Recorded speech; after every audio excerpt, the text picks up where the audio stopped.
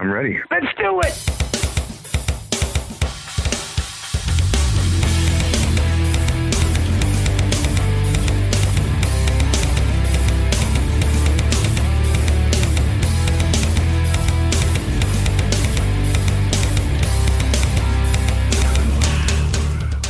Welcome, one and all, to episode 267 of the Mars Attacks podcast. I'm your host, Victor, recording this at 1 to 2 in the morning, the day that I will be releasing this episode, April Fool's Day, and April Fool's in the U.S.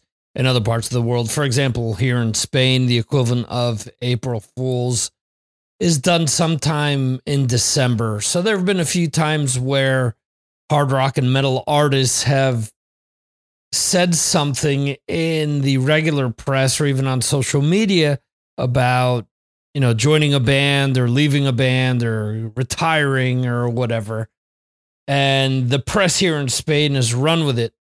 And then like a day later posting, oh yeah, we forgot April Fool's is the equivalent of our Day of Innocence or of the whatever, the gullible people, whatever, however you want to mention it. So yeah, so kind of interesting. It was funny. I was thinking of a twist of saying something like, yeah, I'm leaving podcasting. But I think that would come back to, you know, if a tree falls in the woods, would anyone hear it? You know, one of those things. So, want to thank you for listening to this episode. It is a fun episode with some of my patrons. It is our 1982 episode. And for those that aren't aware, what I do with these episodes is I ask my patrons to send in a list of their 10 favorite albums, in this case, albums that came out in 1982. And then they're assigned points based on where they were located on the list. So number 1 gets 10 points, number 2 gets 9 points, number 3 gets 8, all the way down to 10, which gets 1 point. I total those numbers up, and then from there, I create this master list that has everything tallied, and we go based on that. It's always a fun time because anytime that I have my patrons on, it's always fun. And I don't say this because, you know, they're people that support me economically, you know, honestly.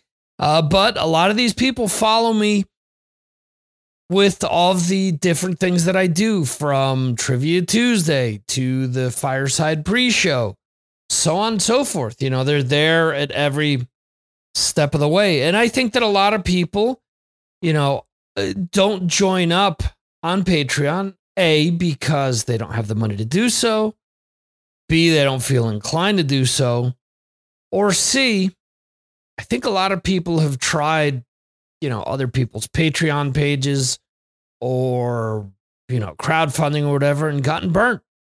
You know, I've subscribed to a bunch of people over the years and just given up because it was, oh yeah, I'm going to give you this, that, the other thing. And then it turns out that they, you know, post once a month or once every few months. And, you know, I always say this, I get it. If you've listened to the show plenty of times, you'll say, oh, he's beating a dead horse here. Okay, you are correct. But I'm trying to give you the experience that I would want to receive. For example, I had one of my patrons, I was speaking to them behind the scenes, and he said to me, hey, just so you know, you've given me more content in this week than any of these other Patreon pages that I subscribe to. He goes, I have no problem. You know, I love what they do, but just so you know, you're giving me more bang for my buck. And for as little as $2 a month, you can become a patron. You can be part of these special Patreon episodes. You can get the Victor M. Ruiz podcast and a bunch of video content, which I post. You can also pal around with Jeremy Weltman. Here's Jeremy Weltman with Patrons Pick.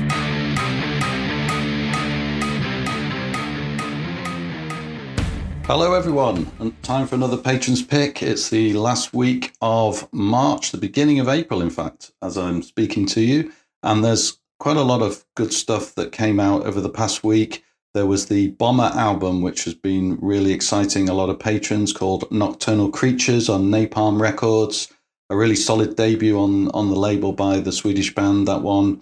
Our resident Swedish patron is looking forward to seeing them live as well. So check that one out. There's a raw new wave of traditional heavy metal album. It's actually probably an EP. It's quite a short one. It's called Iron Shackles by a band called Lucifer. Luzifer.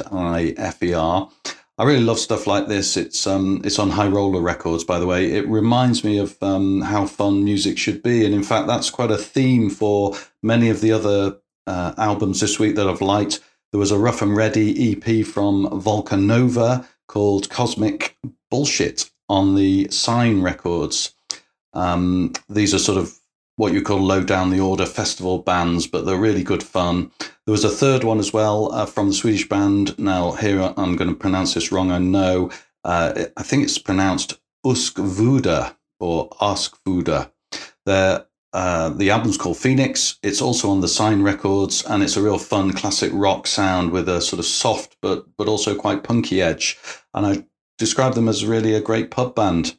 A couple of others I just wanted to mention that I've heard. Melodic Hardcore from Ignite on Century Media. That was a really good album. I like that sort of type of music. And also Hardcore Superstar are back with some classic metal on the album Abracadabra. But this week's pick, well, it's a really exciting one for me. It's an album that got delayed. It was then released a week early, which caught Victor out, he mentioned to me. But it was certainly well worth the wait. It's War of the Worlds Part 2 by the Symphony X guitarist Michael Romeo or Michael Romeo. In fact, I'm wondering how you actually pronounce his surname. I think in the UK we would say Romeo, and I think probably in the States you'd probably say Romeo. I'll go with Romeo, that's fine. It's his third solo album. It's a follow-up to the 2018 album War of the Worlds Part 1, which was also really good. This one, though, has Dino Jelisic on vocals. He's the new Whitesnake backing vocalist that everybody's getting excited about and who's obviously going to help out David Coverdale on the tour. He's on the vocals, and it's all the better for it. Believe me, it's really an immense album, and there's some immense songs on here like Divide and Conquer, which opens up with full of brooding power and nifty guitar work and a sort of a dose of Disney-esque cinematic soundscape as well. Because it's an album that follows the book, and it's sort of made for a movie, really. It goes on with the songs Destroyer, there's Metamorphosis, a ballad that's called Just Before the Dawn, which is very good. There's a lot of hard-hitting symphonic prog metal. It's characterized by the incredible guitar wizardry, really, of Michael. And he's backed up by John Macaluso on drums again and John DeServio on bass. If you buy this one, make sure, though, you get the bonus tracks edition. I listened to the two. Now, one of them, the second track, is a bit so-so and can be missed. But the first of the two bonus tracks is called The Perfect Weapon, and it's unbelievably good. It's probably one of the best on the album, and I wish it had gone on to the main album. So, pick it up, play it loud. Michael Romeo's War of the Worlds Part 2 is this week's incredible Patrons Pick.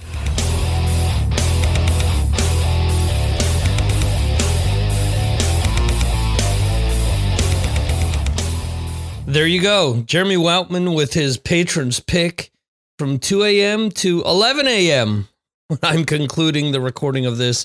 Anyway, I've always heard it as Michael Romeo myself. I've never heard it as Michael Romeo, although in Spain I could see people pronouncing it that way. Jeremy's just one of the many patrons that shows support and helps out, and that's always a fun segment to hear. Let me give a shout out to the other patrons that are joining us here. It is Twisted Steve Hoker.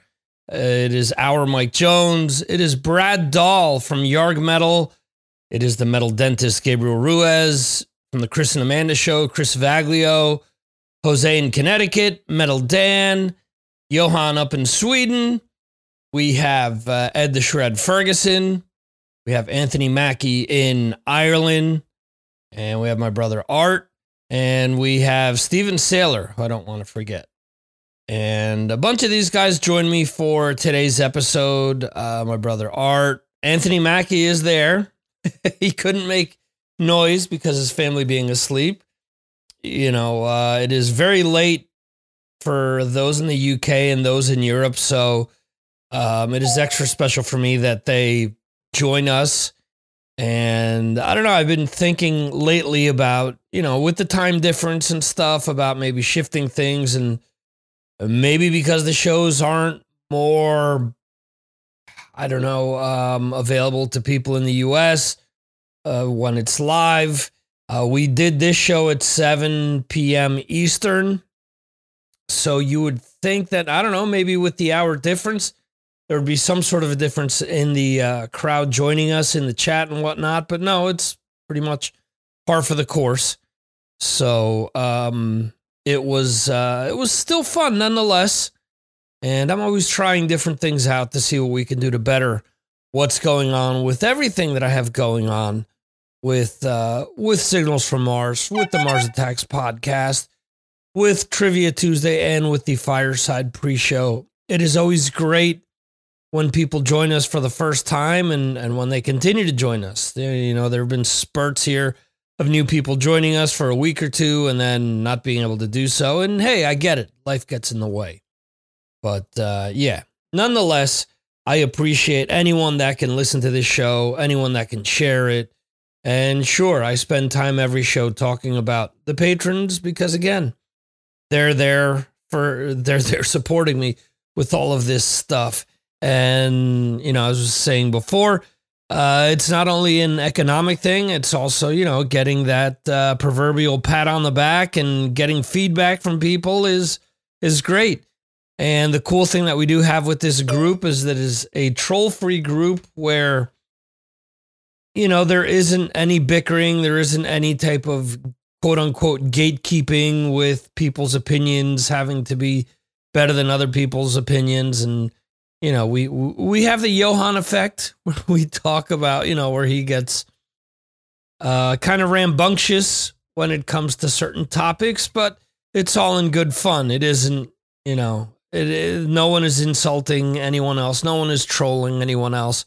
So, again, if you think that the group might be something for you, and I was reading earlier this week how people were saying on a certain group in Facebook, yeah, I'd love to be turned on to more new music. And I was like, hello, I'm doing this for all types of people. You know, whoever wants to join us, you can, for as little as $2 a month. And I get it.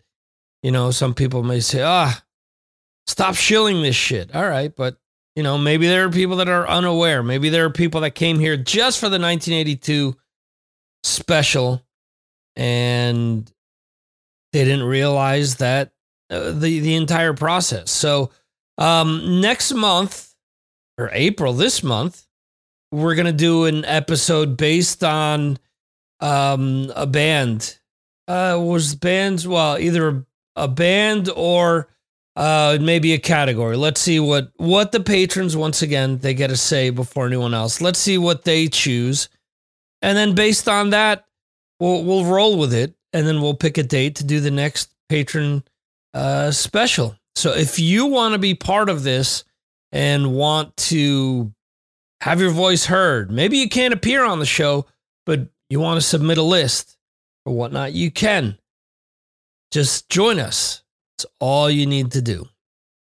So go to MarsAttacksRadio.com for more information on this. And yeah, there's going to be some exciting up and coming things going on with the site. So keep tuned in for that. In any event, here we go.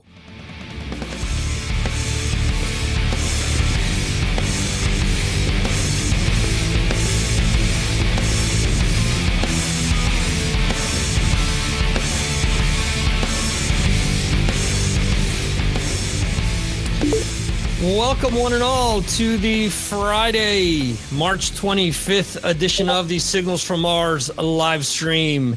And I am joined by a bunch of my patrons from all around the world.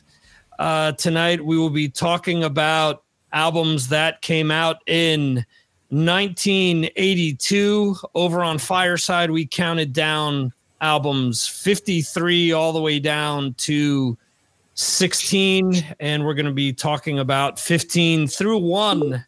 And when I mentioned that we're all around the world, I know that Johan has been trying to log in. He'll be back hopefully in a second. And let's see, we have Anthony Mackie joining us for the first time in Ireland here. How are you, Anthony? Good. Awesome. We have Jeremy Weltman in the UK. Yeah, hi, Victor.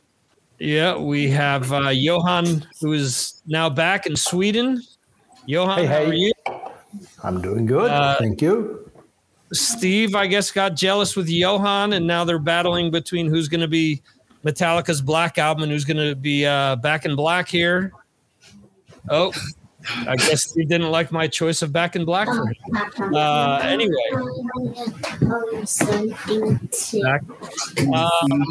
We have Brad Dahl, Saving the World, and he's also with us here on tonight's stream. Brad, how are you? I'm doing great, man. Guy, it's great to see everybody here, and especially Anthony, and having him join in.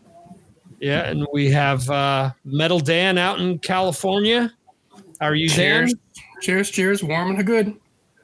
Awesome. And then finally, we have my brother in New Jersey. How are you, sir? Very good. I just realized what the acronym When I Go Dark here is, which I thought was pretty funny. Oh, SOB. There you go. All right. There you go, Brad. Anyway, so we counted down a bunch of albums already up to 16. There were 53 that were voted on in total. And we're going to get down to the nitty gritty of it here, 15 through 1. If anyone wants to discuss any of these albums, whether good, bad, or indifferent, you're more than welcome to do so. We're going to just try to not talk over one another, hopefully, but we'll see how that goes. And for those that are watching this either live or watching the replay, how this list came about is that I asked my patrons to submit a top 10 list of their favorite albums for 1982. Album number 1 got 10 points. Number 2 got 9 points. 8 got 3, all the way down to number 10, which received 1 point. No problem, Anthony. Just do what you can. Let's see here. All right. So we're going to kick things off here. And it was funny because we talked about this on Fireside, how depending on where you grew up in the world, depending on when you got into certain bands, there are certain bands that made this list. For example, we talked about the fact that Venom's Black Metal, which was number 53, came in so low, but it's an album that helped shape an entire genre of metal. The people that voted on it, I mean, obviously there are people that are more into the more extreme forms of metal. So it makes sense that it's on the list, but at the same time, there are bands that we saw on here that Jeremy pointed out. If there were more people from the UK, maybe some of these bands would be higher. We talked about Diamond Head, which came in at 32 with Borrowed Time.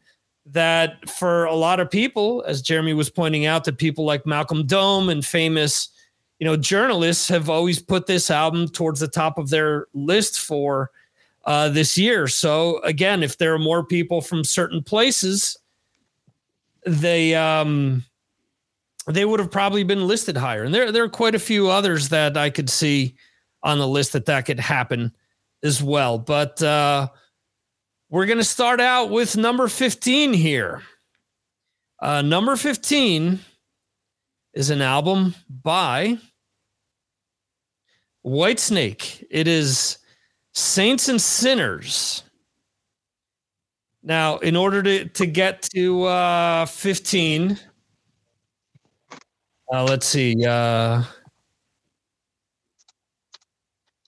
Interesting point. Would we have voted for the same albums in back in '82? Well, that's interesting because I mean, for some of these albums, it really depends on when you got into the band, because there's certain albums here that I voted for that I didn't get into them until much after the albums came out or that the bands were popular.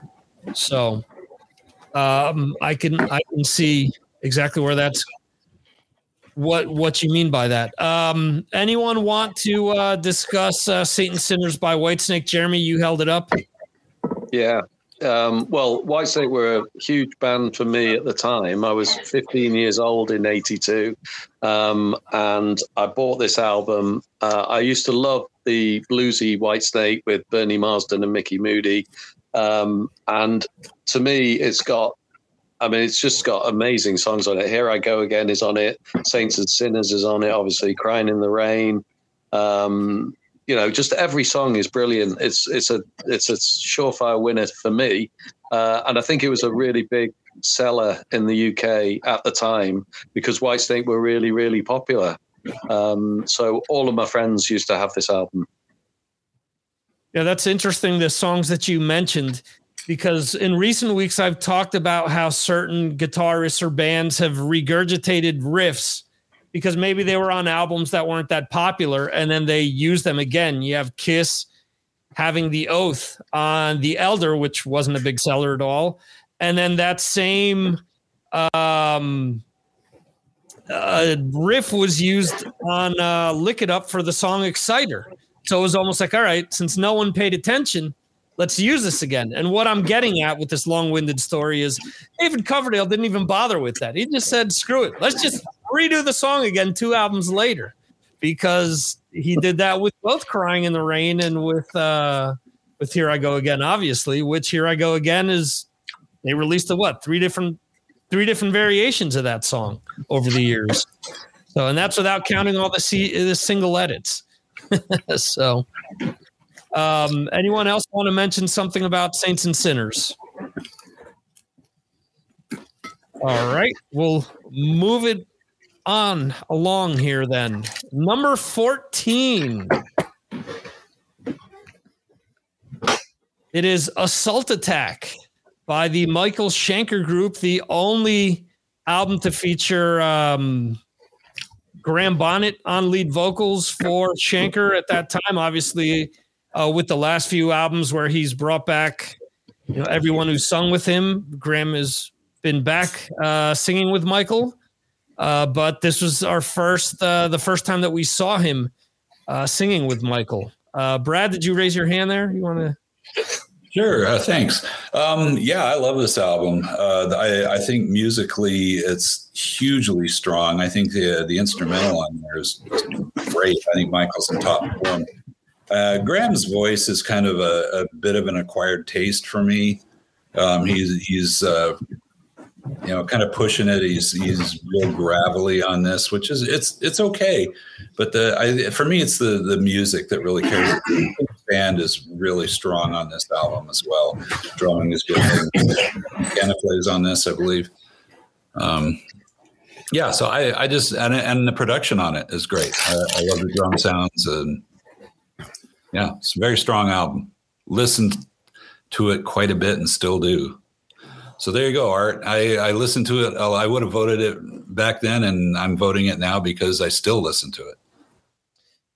There you go. Yeah, I know Victor had a soft spot in his heart for the Schenker brothers. No, well, the first 2 albums to me are much better than anything that he's ever released after, but that's just my personal preference there. This album is okay for me. I mean, I think the song Desert Song is awesome, but even with that, Desert Song is to me sounds a lot like Love to Love from UFO. So again, that's one of these things where he kind of reused the riff, and that riff is heavily influential on Megadeth because Dave Mustaine has put stuff out that sounds somewhat like that as well. And it's funny because I spoke to years ago when I met the guys from Angelus Apatrida. There's a song of theirs called Gone Away, I believe it is. And I mentioned to the guitarist, I said, I bet you got that from Mustaine, but it's a Schenker riff. And he said, yeah, I've never listened to any Michael Schenker in my life. I go, well, he's a big influence on Dave Mustaine. So that's where that's coming from. So anyone else want to mention anything about Assault Attack? All right. Let's move on to lucky number 13 here. We have Aerosmith with Rock in a Hard Place. Anyone want to mention something about this album? All right, that was one of my picks. I mean, right, it's a near perfect album. Go ahead. No, go ahead, Dan. It's one of my picks. Where was I at? I had a higher, but I love the album, even though the core of the band kind of broke up at the time. Yeah, that's great. Yeah, you didn't have any issue with no Perry or Whitford in the band? No, was that even great. Anything? Okay. Nothing. Okay. Were you into the album when it came out, or is this something that you revisited later on as an Aerosmith fan? Revisited later on, but we all heard Lightning Strikes on KMET in Los Angeles back in the day. And what a way to open a show that's a great opener. It's not the opening on the album, but right. The opening on the album was great too. Gotcha. Okay. Anyone else want to say anything about Rockin' Hard Place? Yeah, I'd just say that I agree. It didn't make my top 10, but I bought it at a later date, and I think it's a quite an overlooked album in the canon of Aerosmith. I think it's right up there, really. There's some really good songs on it, and it didn't really suffer for Joe Perry not being there. Well, you're a bigger fan of latter day Aerosmith. Would I be correct in saying that, Jeremy? No, I like all of it. I like it right the way back to the beginning, really. So, I like a lot of this stuff, but I think that one is not talked about enough. I think that people have sort of forgotten it, and I agree with Metal Down there. I think it's it's a really good album. It stands on its own. I think it should be listened to again. Yeah, I think people's biggest thing, obviously, is with the switching to guitarists, but also there's all these tales about Steven Tyler having a hard time coming up with lyrics, where he lifted the lyrics of a McDonald's commercial and added it to one of the songs. One of the songs has lyrics about a Big Mac, pickles, and 2 slices of cheese or something like that, because he was so blitzed out of his mind he couldn't come up with lyrics. That came on the TV, and he decided to add it. Well, sometimes, I mean, some of these guys go through writer's block, Absolutely. He's lucky that back in 82 and not 2022, because I'm sure somebody would have sued him for lifting the lyrics to the commercial. Yeah. Plus there was a lot of heavy white powder usage, if I remember the interview correctly. Yeah, no, without a doubt. I think, and I quote, "We must have sniffed half of Peru." Well, there you go. Moving on to number 12 here, we have Motorhead with Iron Fist. Anyone want to talk about this album?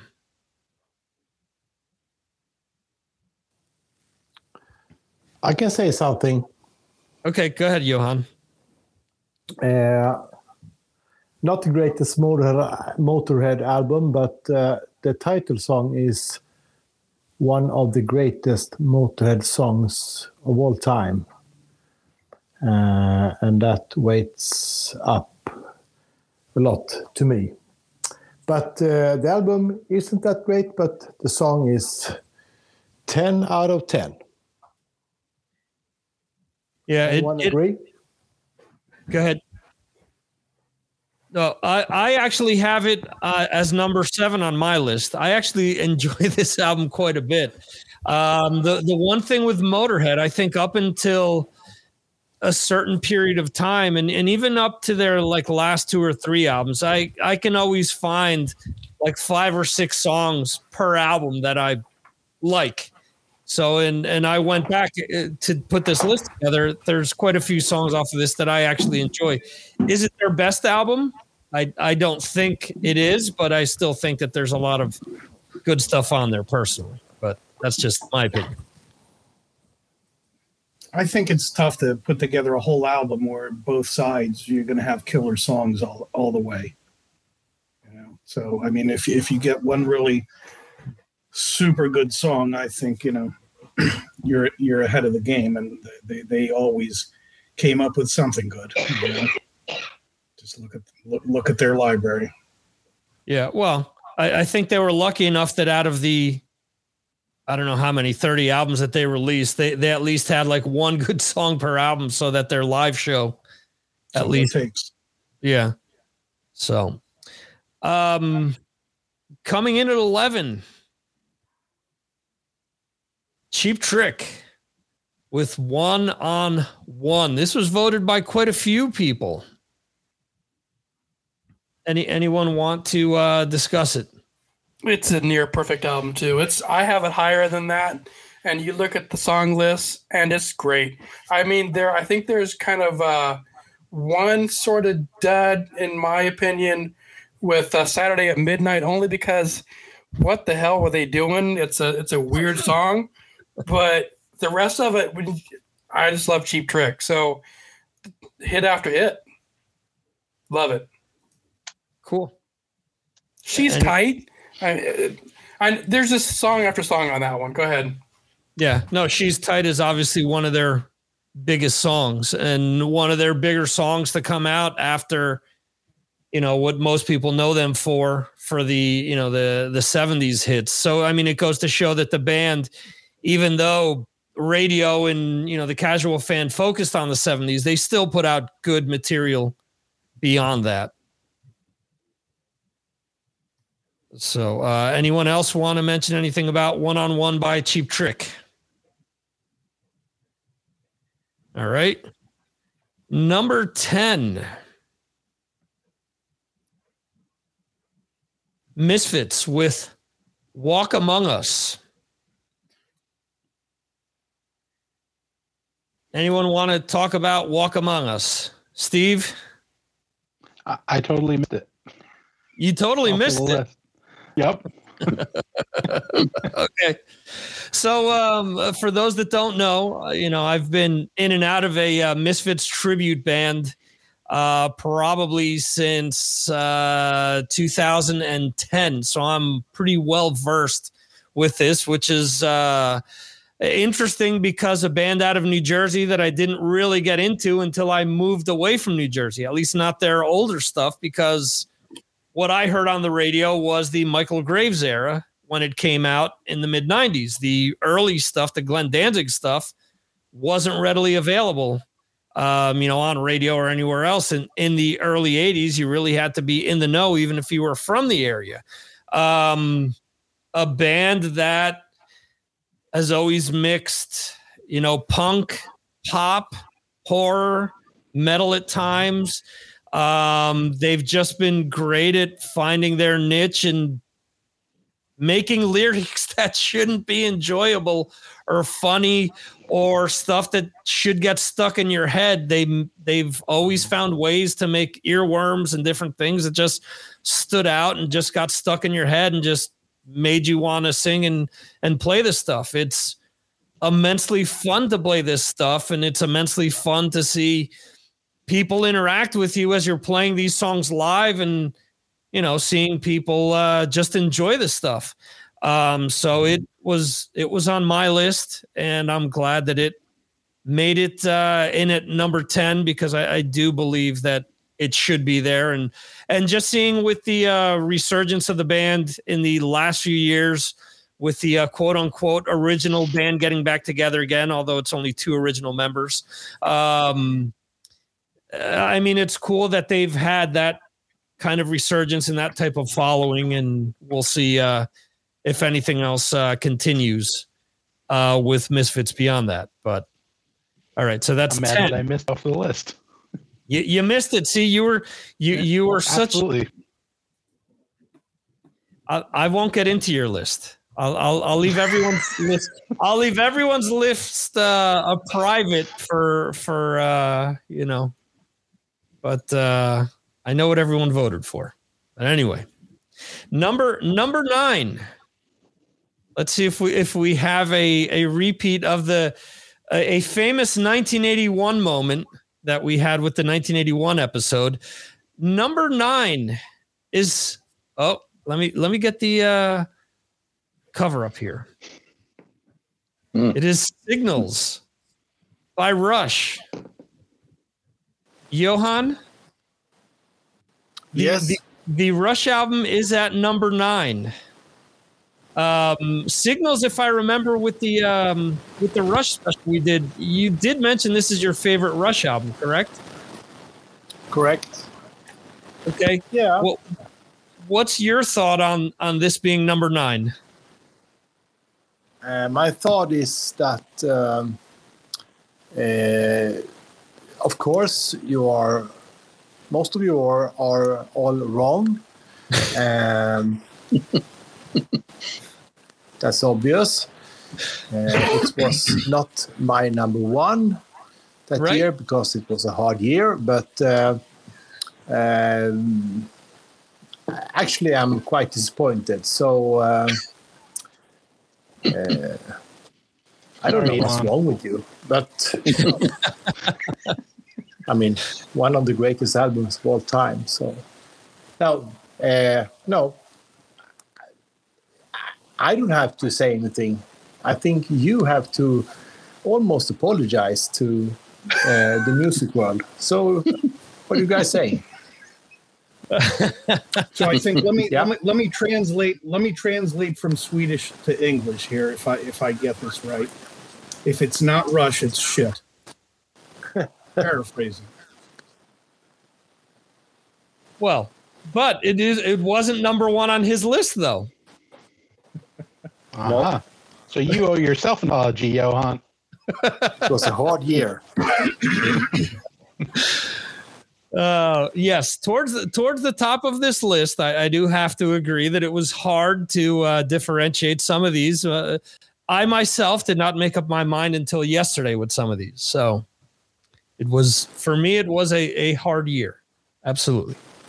So for once, I wasn't the last one with the list. What's that? I said for once I was the last one finishing the list. Yeah, I'm usually not the last person. Usually, I'm like halfway through, but there were several of these albums that I needed to go back and really listen to a bunch of times to decide between them. So that's why, I took so long. But I had Gabe, actually. I saw Gabe midweek this week. He said, "Did you get your list in?" I go, "Yeah, I did." He said, "I'm running behind." He was stressed about it. I'm running behind on the list. So this was a big deal in New Jersey, at least in certain circles. Yeah, okay. So like I've told him in the past,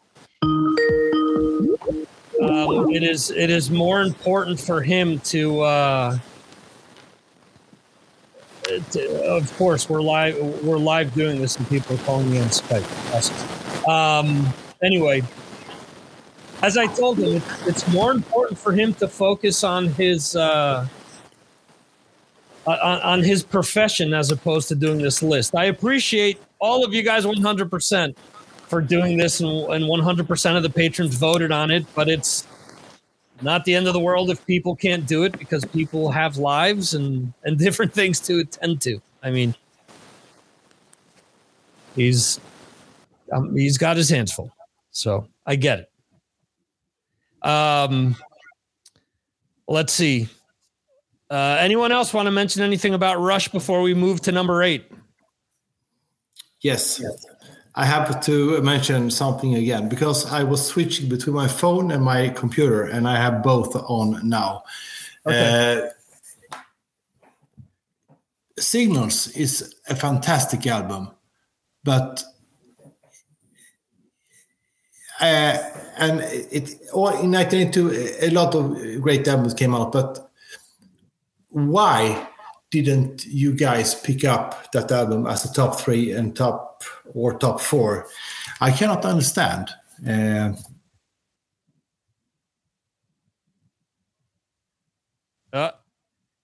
Well, it was. I have 6 of my albums still in the top 8, so I'm doing pretty well, and I don't have Rush in there. I put Rush in my top 10. Okay. All of mine are still on the board. All of them. That's really well. I think so. How did Signals fare commercially? Because I don't know where the others were, but that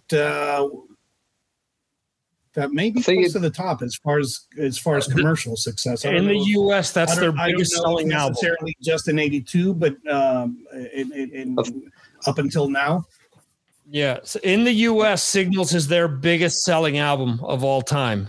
I looked it up when we did the Rush special. I think the next album is like Exit Stage Left, or I forget what, or not that. Moving Pictures, I think, is the next one. But New World Man actually reached number 1 on the singles chart. And the album actually was the biggest. It was also the inception of the MTV era at the time.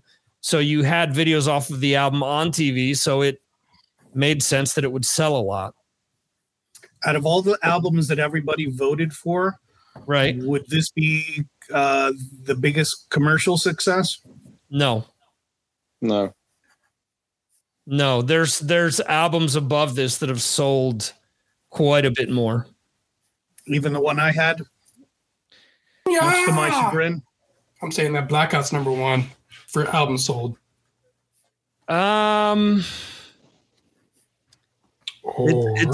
It's gonna be not in the UK. Well, well, all right. Let's not jump ahead of ourselves here. Let's wait to see how the list shakes out, and we can address that at the end. But all right. My list probably sold most albums. What's that? The one on your list? I think the one on my list. All right. I'll give it away. So when we got to 20 and people asked who voted for this album, ouch. That's not nice. No, I'm just saying that there were people that asked, and I said, look, I'm just happy that people are submitting lists to me. I don't care what people voted for, because there was a question of people voting for live albums, people voting for stuff that was maybe not considered hard rock or metal. But I appreciate what anybody sends to me. So whatever it is, regardless, I'm gonna list it. So yes, there's stuff that Steve picked that was massively huge. The thing is with these lists is that the albums need to coincide with one another and have a lot of votes in order for it to be ranked higher within this. So the album that you're alluding to was about halfway through the list. That was a little higher. It obviously has outsold a lot of things. But within the hard rock and metal world, there's going to be albums that that we're going to talk about that sold really well also. And maybe There's a lot of good music that came out that year, a lot across the board. Regardless of genre, there's a lot of good stuff that came out. Yeah. Go ahead, Steve. I cut you off. Oh, no, I just was just saying that. Okay.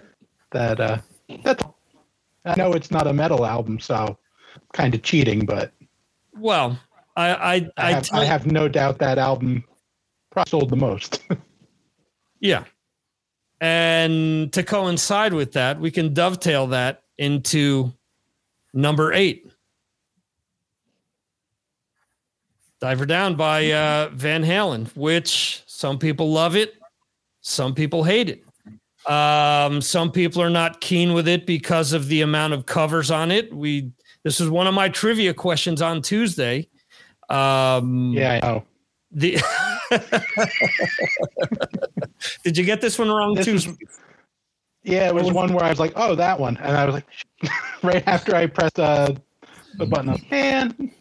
And well, you were happy fingers on Tuesday. You were trying to beat everyone to the punch. So Diver Down. Negative Hell is a lonely place. Well, yeah, Negative Hell. We were talking about negative numbers, but. Everyone bounces back on Trivia Tuesday, so I'm no doubt in my mind that that you will be on top one of these weeks. Diver Down was what Warner Brothers wanted because of Fair Warning they felt wasn't commercial enough. And from what I've read, the label handpicked some of these, and Van Halen were a covers band way back when. So it kind of one went with the other, and quite a few people voted for this album. And like I said, some people love it, some people hate it. Anyone want to discuss Diver Down? 4 out of the 4 in a row there. Where have all the good times gone? I keep saying that a lot lately now in my age. So relevant. And yeah, so it has cover songs in it, but the cover songs are done so well, it doesn't matter. For living in California, it's a near perfect album for that, for these times. Yeah, you can say that they definitely made these cover songs their own. Absolutely, because you listen to where have all the good times gone over the years. I've said it to more than one person. Yeah, this is a real cool Kinks cover. What do you mean? This isn't an original? No, the majority of the album isn't. What's next? Dancing in the Streets and Pretty Woman are original? No, those are covers as well.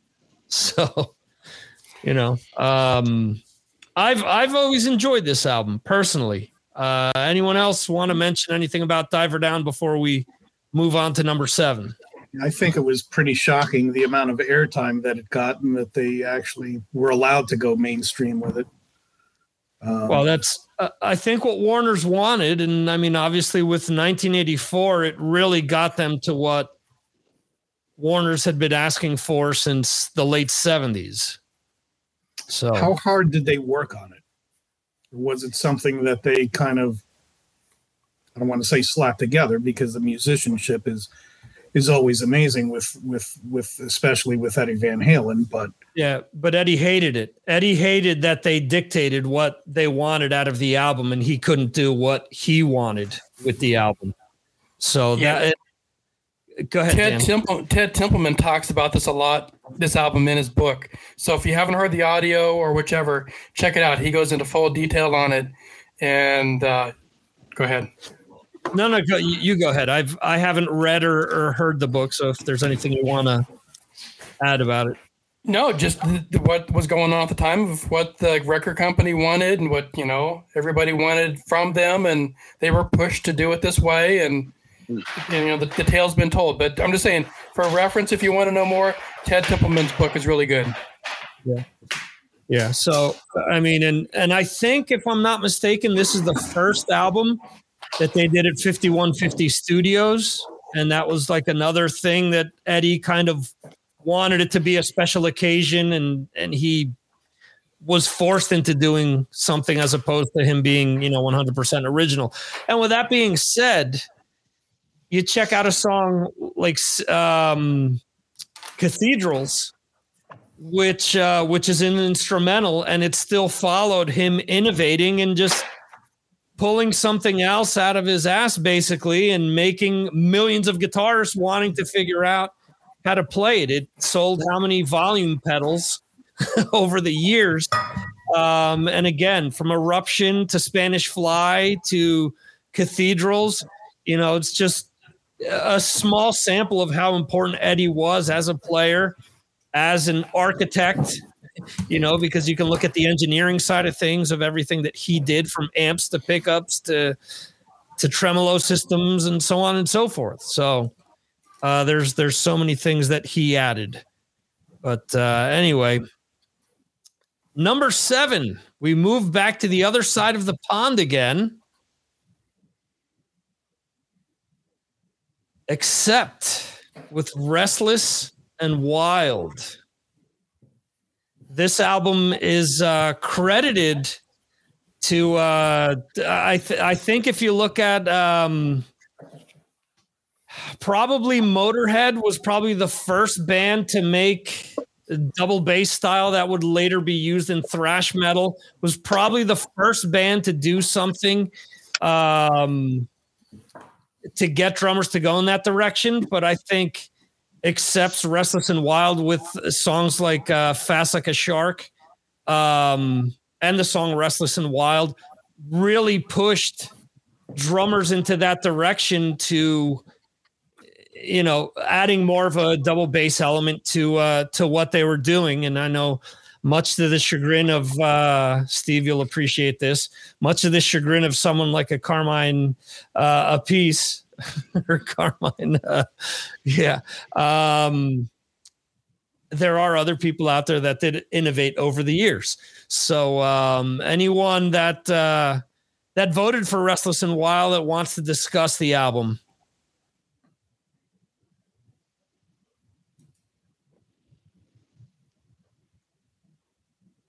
Well, Princess of the Dawn, it's one of my favorites of all time, but it's also a perfect album. I haven't heard from Brad in a while.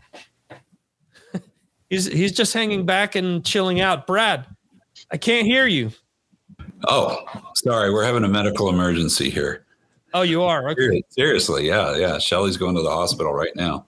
But anyway, I can't go because I gotta talk to you guys. I got my priorities. No, it's a great album. I didn't vote for it because it's one that I didn't become an Accept fan till later in life.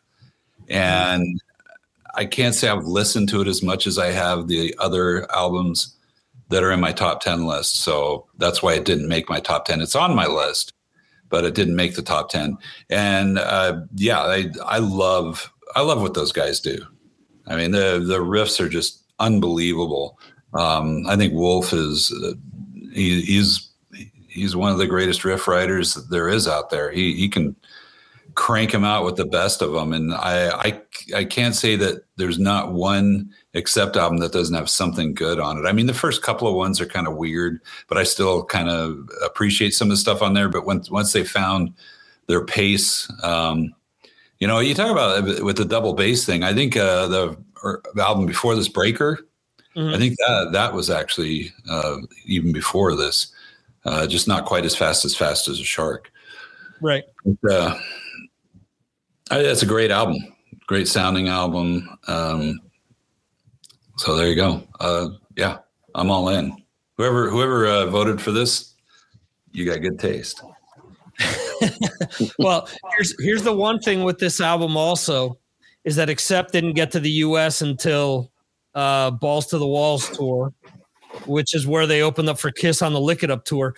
So we can't have an obscure story about Brad seeing them in some type of hole in the wall someplace in California at a club that no longer exists. So that's true. I saw Udo before I ever saw Accept. Oh, wow. I only saw Accept for the first time last year. There you go. when I think I've told you that story at M3. Yeah, Shelley, just like now, she got up and walked away saying, yeah, I'm going to go for a walk while these guys play. And then she came back after about 3 songs and she said, God, this is really good. I said, yeah. There you go. There you go. You gotta listen to it, man.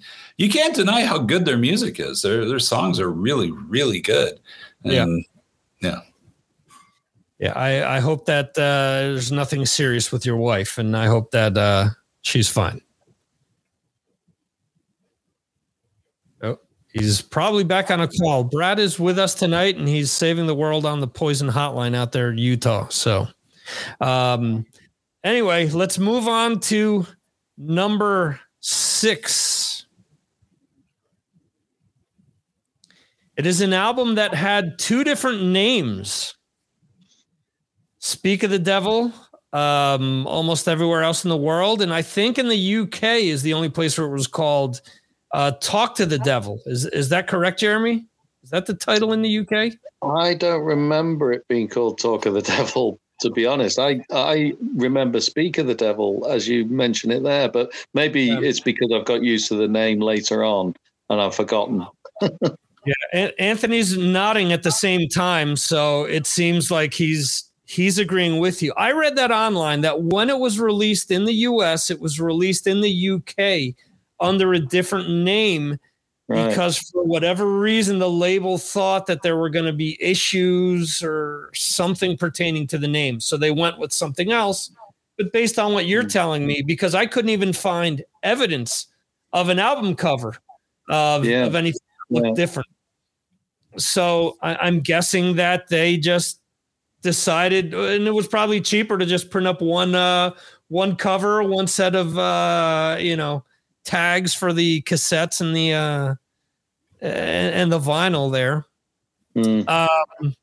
Who wants to talk about Speak of the Devil? Anyone that Dan, do you have your hand up there? No, I didn't put live albums in my top 10. Okay. Yeah, I did not either, although I know that some people did, and that's fine. Like I said, I'm not going to be picky about what people submitted. I actually went back and listened to this album last night.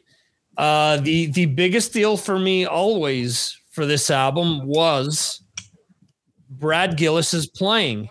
Because it was so different to obviously what I'd heard with the Sabbath songs.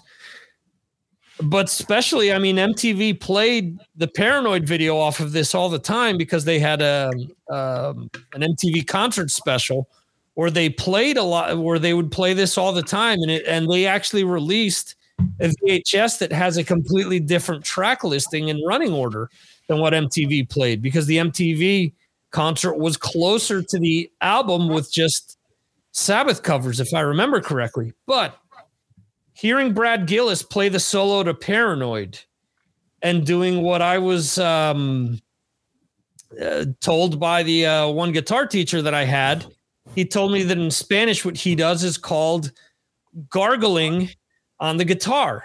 I said, gargling? That's weird. He goes, yeah, Brad's doing it. What he does with the whammy bar, the way that he was hitting it, was very innovative because he was the first person that I recall hearing doing that, and he's credited for that. So his playing was monstrous on that. Then he went back to Night Ranger, which is also on the list. So that Night Ranger album is... Did Sharon chase him out?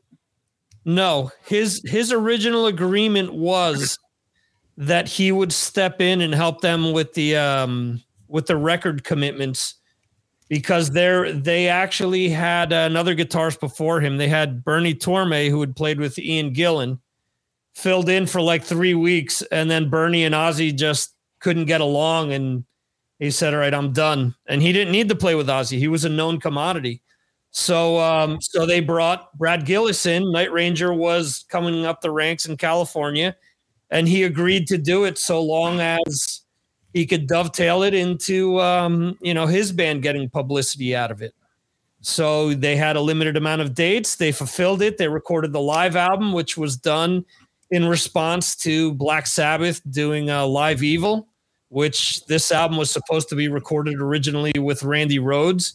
He hated the idea of just doing a Sabbath album, but in the end he agreed, supposedly right before he died. At least that's what Rudy Sarzo says in his book, that, you know, a few weeks before he died, he agreed to doing this album and possibly doing another studio album after. But unfortunately, you know, this month, I think it was 40 years ago, he was when the accident happened. Actually, yesterday.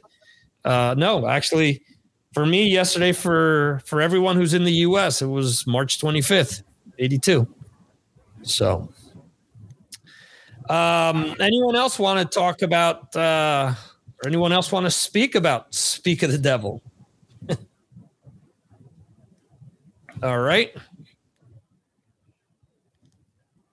Number 5.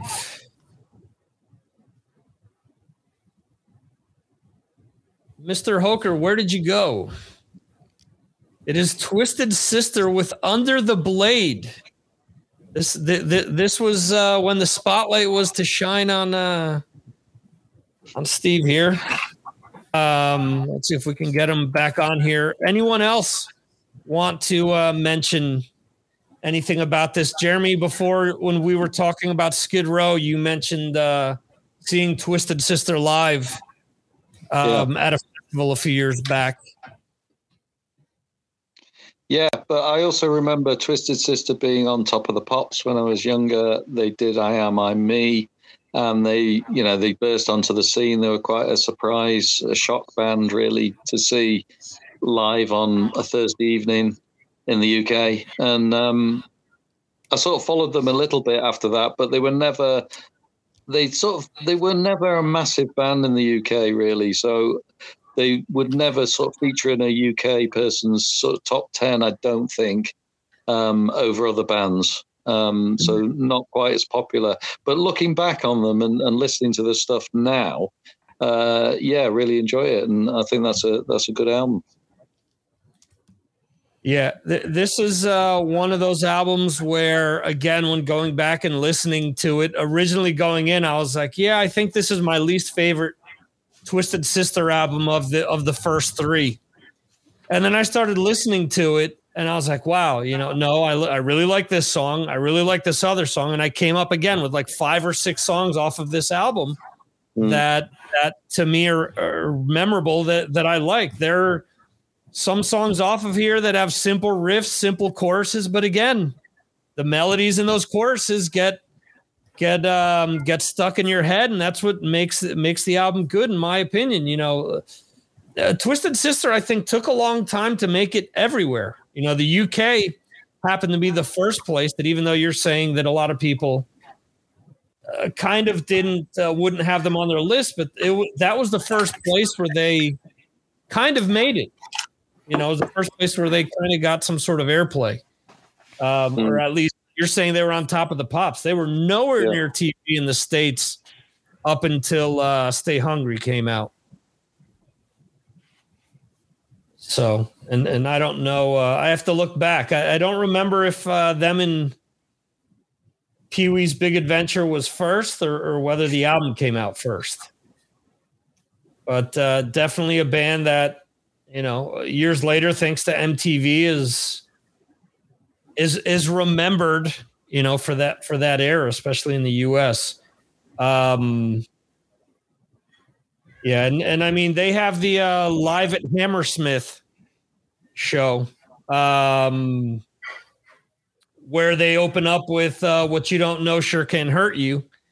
And that's directly from that tour in England. Actually, that entire album, I think the majority of it is there. And then it's not Top of the Pops, but there's another TV appearance in the UK that became famous because Dee wiped off all his makeup because he said that people weren't paying attention to him. Anthony is mentioning that they were on a lot in Ireland on TV. So I guess, again, back then things were much more regionalized as well.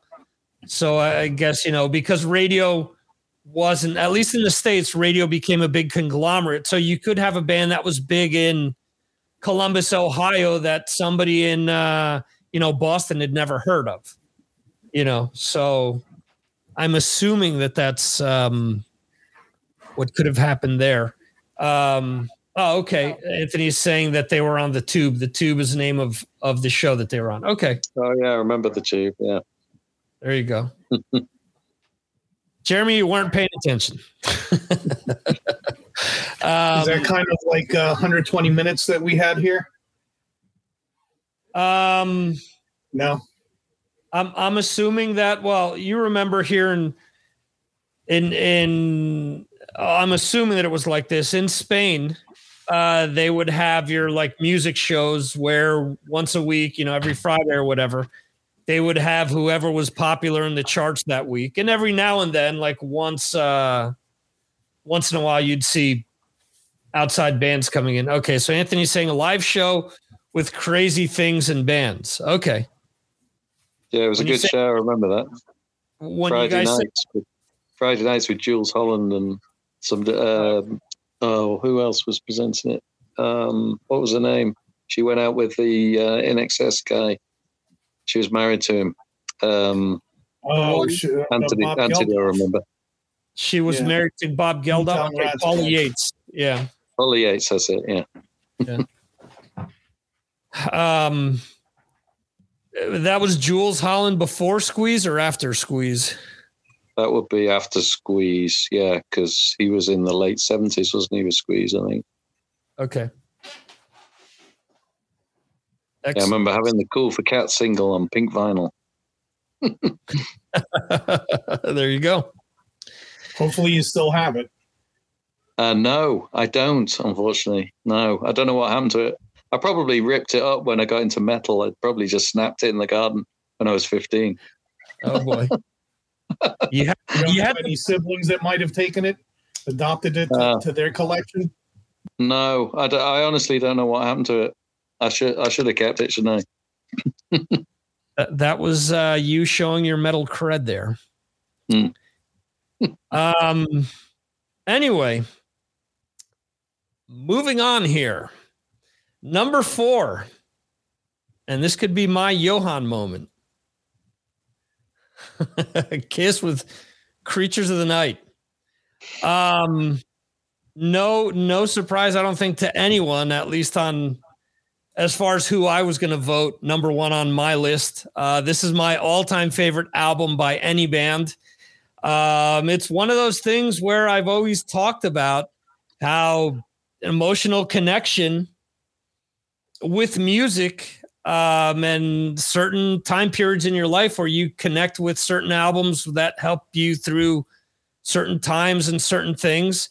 For me, Creatures of the Night was a big deal when it came out because of a death in the family at that time. And, it was gifted to me by my grandmother. And it's an album whose lyrics, just the song Creatures of the Night, the lyrics from the first time I heard it spoke to me.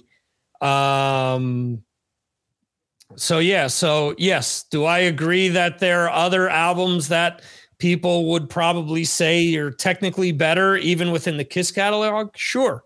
But this is the album that speaks the most to me and has that connection with me. So that's why I voted it my number 1, but it is number 4 on this list. And hey, it is what it is. Anyone else want to mention anything about Creatures? Much to my chagrin, it made it up high on my list. Much to your chagrin. Why? Because I never would have voted for it. I always said Kiss died at Dynasty, and then I actually took a cognizant look at what songs were there, and I'm oh crap, yeah, that is a good. Okay, crap, this other one is good. So there was a ton of good songs that came out of that album, and it had to, for me, go up high on the list. I mean, Creatures of the Night. War Machine, Rock and Roll Hell, Love It Loud. I mean, there's a lot of lot of good songs on the album, and obviously I really back then, like I said, after Dynasty, I kind of stopped listening and just but I didn't want to be pig-headed, and I did look and see what songs were on there, and I believe that it warranted being high on the list. Not because of you, but just Well, that's what I was going to ask. That might have had something to do with it, but no. In all sincerity, the songs actually brought it to the top. That's why I think it may have been like an MK Ultra effect there, where you'd heard it so much subliminally. Did you fall out of your chair when you saw the list and where that was placed? Absolutely. I said, what the hell? What the hell is going on here? I said, he's dead or something. He's doing me a favor or something. What's this? I didn't grease him. Yeah. So cool. So yeah, I get it. I love the album, and hey, not for everyone. I do want to mention that I just popped over into the chat, and I do see that Jose and Andy have been in the chat mentioning their comments throughout the show, and I do apologize for not seeing that sooner. When we do this big setup with all the other patrons, it's hard to see the chat, whereas I usually have the chat going on the right-hand side there. But anyway, so the final three. And before Fireside, on the Fireside pre-show, I'd asked Johan, I had asked Jeremy, and I asked Brad what they thought that the top three were. So let's see how close this is to what they mentioned. And actually, Steve on Facebook actually asked me similar. But anyway, so let's go with number 3 here. Judas Priest, Screaming for Vengeance. Mm-hmm. This was obviously the albums that made it towards the top here. There's Jeremy flashing the reissue from a few years ago. Were voted by a lot of people. Some people ask why one album maybe was lower, one album, why certain things didn't rank higher. These top 3 albums were voted by the majority of people somewhere on their list.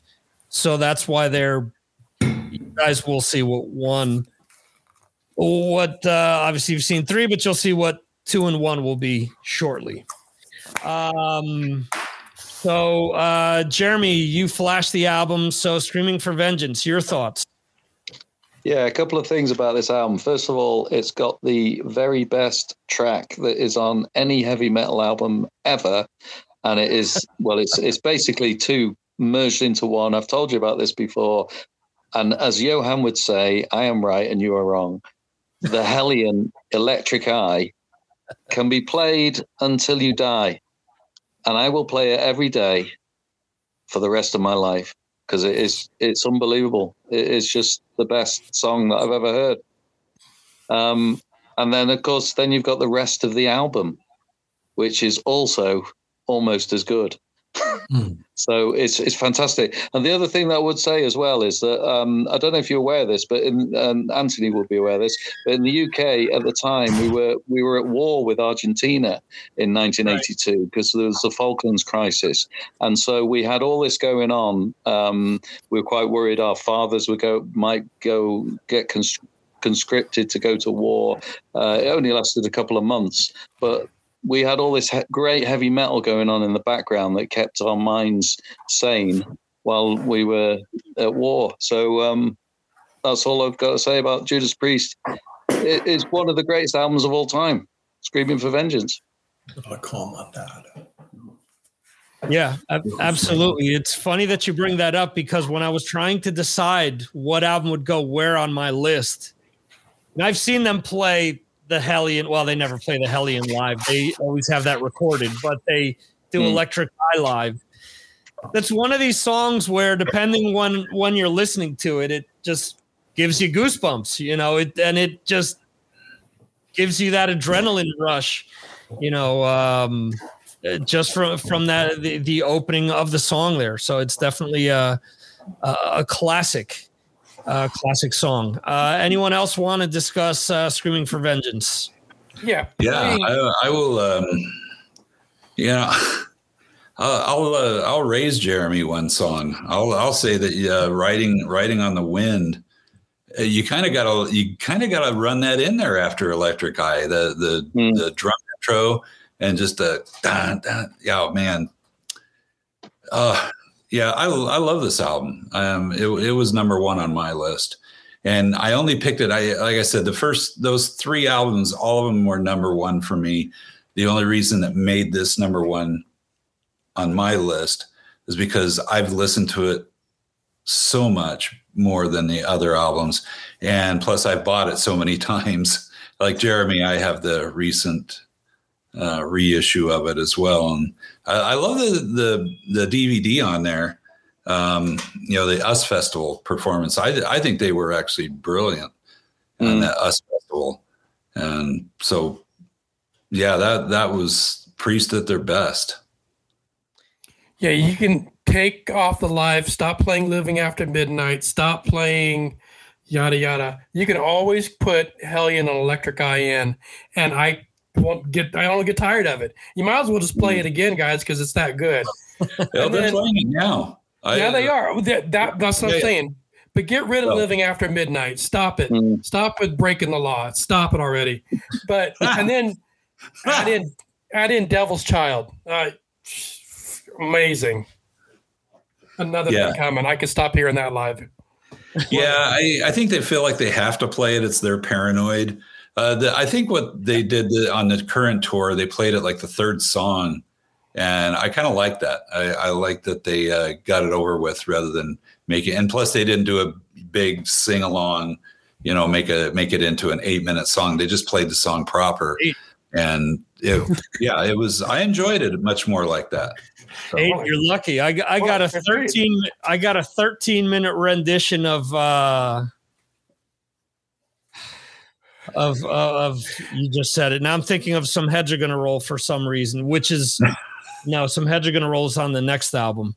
You've Got Another Thing Coming. Yeah, it was 13 minutes long. And it was like at the end of the night where we had driven 3 hours to the show. We had seen Testament and Megadeth before that. And I'm thinking, we've got another thing coming. I hope we've got the exit signs heading towards us soon, because I mean it was taking forever for them to wrap it up. But yeah, I get it. I mean, unfortunately, it makes you think, because you look at the shows from these tours. It was the US Festival. You guys are saying with that bonus DVD. How many of these bands, when they put out Screaming for Vengeance, Defenders of the Faith, they were playing 4 and 5 songs off of these albums live. So it gave you a reason to want to see the tour. It gave you a reason to want to buy the album. And this whole argument that, nobody wants to hear the new stuff anymore. No, you've gone away from playing new stuff and just doing greatest hits. So of course you're just, you're gearing it towards the casual fan that just wants to hear the 3 songs that they hear on the radio, and that's it. When you go to a show and the 3rd song in, people are chanting for Living After Midnight already, you realize that you're not in there with a diehard crowd. So, podcast sells albums, and if you don't have Screaming for Vengeance with the bonus DVD of the US Festival, get it, because it's good. If you like Priest, it's a great show. Go ahead, Brad. Oh no, I was going to say you probably have this one too. I think it's the Metallology. I'm probably putting too many syllables in there, where they've got the MTV concert from this tour. Mm-hmm. It was filmed in Memphis. That when they hit the stage and Glenn Tipton playing the lead there in Electric Eye, it's like a spiritual experience, man. He's just like, just nailing it, killing it. And Rob's hanging from the light trusses, singing, and that's the Priest at its best right there. So if you can, I haven't looked to see if that's on YouTube anywhere, but if it is, if you haven't seen that, you need to find it. It's Priest in Memphis. It was broadcast on MTV. and it's just fantastic. So this to me is the peak of the band. Thank you. That's the one I was looking for when I ran across Oz Festival again. I'm getting that back out. I'm going to have a good weekend. Thanks. There you go. That's awesome. That's why we do this, folks. To share, musical thoughts, share, ideas, and I wrote it down. There you go. Taking notes. There's so many bands and so many albums that are out there that sometimes we often forget about stuff that we had checked out in the past. And maybe you realize when you put one of these lists together, damn, I forgot about this album. So you go back and you check it out and start listening to it again. So awesome. Number 2. It is Scorpions with Blackout. I have to say that I kept going back and forth between Screaming for Vengeance and Blackout. I didn't know which one of these I was going to rank higher. And I literally had to write 2 lists down with my favorite songs off of each and figure out which album had more tracks that I was into. And that's what it came down to. Scorpions just slightly for me beat out Screaming for Vengeance. I love Blackout. It is just such a great album. And it's one of these things where Love at First Sting was just so huge that the casual fan doesn't know how great Blackout was because the other album was just so much more massive than this one was. At least in 2022, I should say, because I think back when a lot of these albums were coming out, people were going back and checking out the catalogs. But Johan, this was your number 1, Scorpions Blackout. What do you have to say about the album? This was the first Scorpions album that I heard.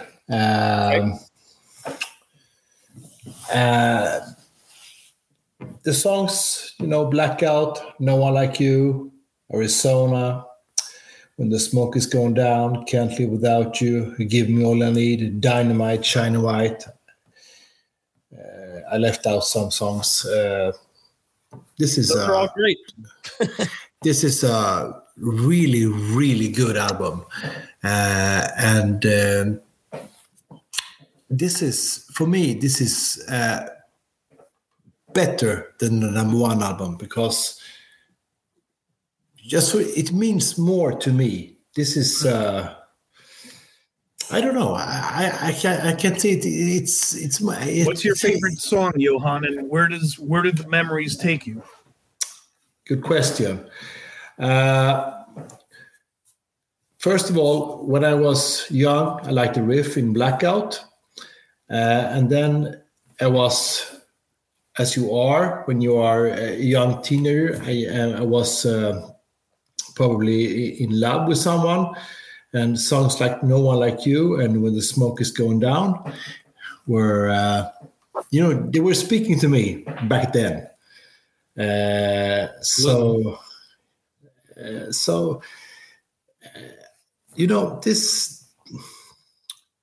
was an album that spoke to me as a young teenager more than the number 1. Mm-hmm. Scorpions are still playing a lot of these songs now live. So I guess they are quite happy with this album as well. I stop there. I really want to hear what you guys think of the album and the songs. Yeah, for me, honestly, this was my introduction to the band as well. No One Like You was the first thing I ever heard from them, and just hearing that, the intro with the lead right off the bat, it was just so different to me, to anything that I had heard at the time. Obviously, if you go back and you want to do revisionist history and say, oh, well, Thin Lizzy was doing this, 10 years before they were. Sure, I get it. But as a young kid that had started hearing Scorpions on the radio and saw the video on MTV, and again, started, I talked about this during the Fireside show, started realizing, oh, wow, they're making heavy metal music in places that aren't the US and the UK. It was such an eye-opening thing, and it was just so great. It just pulled me towards them. Who else? Sadomasochistic album cover really kind of provided some shock value there. No, absolutely. Countless tours where Rudolph is out on stage with the forks in his eyes. So, and I can say that was the one thing I didn't see him wearing when I saw them at the airport. So there you go. Who else wants to mention something about Scorpions? Yeah, I'll just say that, when you get lists of Scorpions, their best albums, and there's a lot of lists out there on the internet, it's always number one. I mean, I don't think I've seen a list where it's not the top album. So that tells you something. And I would just say that you could take any song off this album and put it on another album, and it would improve the other album. So, there isn't any filler song on this album. So it's just brilliant. I mean, Johan's just listed all the songs and they're just great. I can listen to every single song on this, and I still sing Blackout in the shower, even today, in a German accent. I still do. And I'm not making that up. I actually do sing it in the shower. Do you intro Klaus? Do you say California or something like that? Yeah, I do it in a German accent. I really had a blackout, and I sing it. You ask my wife, I actually do sing it even to this day. It's that good. It's ingrained on my memory because I was collecting albums in that year. And I remember going around to a friend's house and he had the album and he played it to me, and he played that first track. And as soon as I heard it, I thought, I've got to buy this, and went out and bought it. And it was one of the greatest albums of that year and still is. Yeah, that reminds me. One of my fondest Talking Metal moments was Metal Mike when he was on the show at one point, and he talked about how Rudolph came out with Halford's band and did the song Blackout, which ended up on the Rock in Rio live album that they put out. And Metal Mike is talking about how they were going to rehearse the song and how they didn't have time to do it. And that Rudolph just says to him, okay, don't worry about it. I'm just going to wave my arm like this in a circle, and I'm going to do this jump, and I'm going to do this. And when I do that, you're going to hit the opening chord. And I was listening to it, just laughing my ass off, thinking where I can picture Rudolph doing all this stuff and thinking he should be, trying to figure out how the song's going to go with the rest of the people. And he's like, fuck it. I'm Rudolph. This is what Rudolph does. And this is what I'm known for. So this is how we're going to intro this song, in Brazil, in front of 120,000 people at, Maracanã Stadium there. So just hearing that story, I mean, has always been one of my favorites. So with you saying that, that came back to mind. So thank you, Jeremy. So Jeremy, do you at least warm up whistling Gorky Park in the shower first for the value of the echo in the shower? No. No, I just go straight into Blackout. There we go. Okay. No, he's not messing around. No. I realized I missed a day, and I'm straight into it. First. I warm up the vocal cords first a little bit, and then there you go. Celine Dion, and then I can't just go right into it. There you go. Rudolph is a monster on stage. Someone like his brother, he has his own stage move where he moves back and forth. How he came up with that, I don't know if anyone's ever asked him that, but that's him. That's what he does. He can't stop. Yeah, I love watching him live. He's great. He's the oldest one in the band still, and he still moves around the most. I mean, it's incredible. Yeah. We're almost there, Dan. Brad, any stories about, because you've seen Scorpions several times, did you get to see them all the way back on Blackout by any chance? No, I didn't. I was in a non-concert going part of my life. So I missed them on this tour. The first time I saw them was Love at First Sting. Okay. So I wish I would have seen them. I wish I would have seen them every time they've come to America, but it just didn't work out for me. Yeah. And but every time I have seen them, it's been good. I haven't seen them do a bad show. Awesome. Cool. So let's move on to number one. I could point over my shoulder as well, although the mic is hiding it, but Number of the Beast by Iron Maiden. Not sure if this was a surprise to anyone. When we talk about, my brother brought up album sales before. Jeremy, you were saying that you think that Blackout is sold more than Number of the Beast? I'm not sure. I'm not sure on the sales. No, I would think that Number of the Beast must have sold more in the UK. It must have. It was certain. Yeah, I'm thinking worldwide, it's probably that as well. People have a good taste then. Good. I'm glad it's number one. That's what I want to say it is, even if it's a lie. Well, since you started in on it, Dan, what are some of your earliest recollections of this album? It wasn't my first. My first one was Peace of Mind, and then I went backwards. Although I probably heard Number of the Beast, and it was wicked scary because I was young and it was on the radio.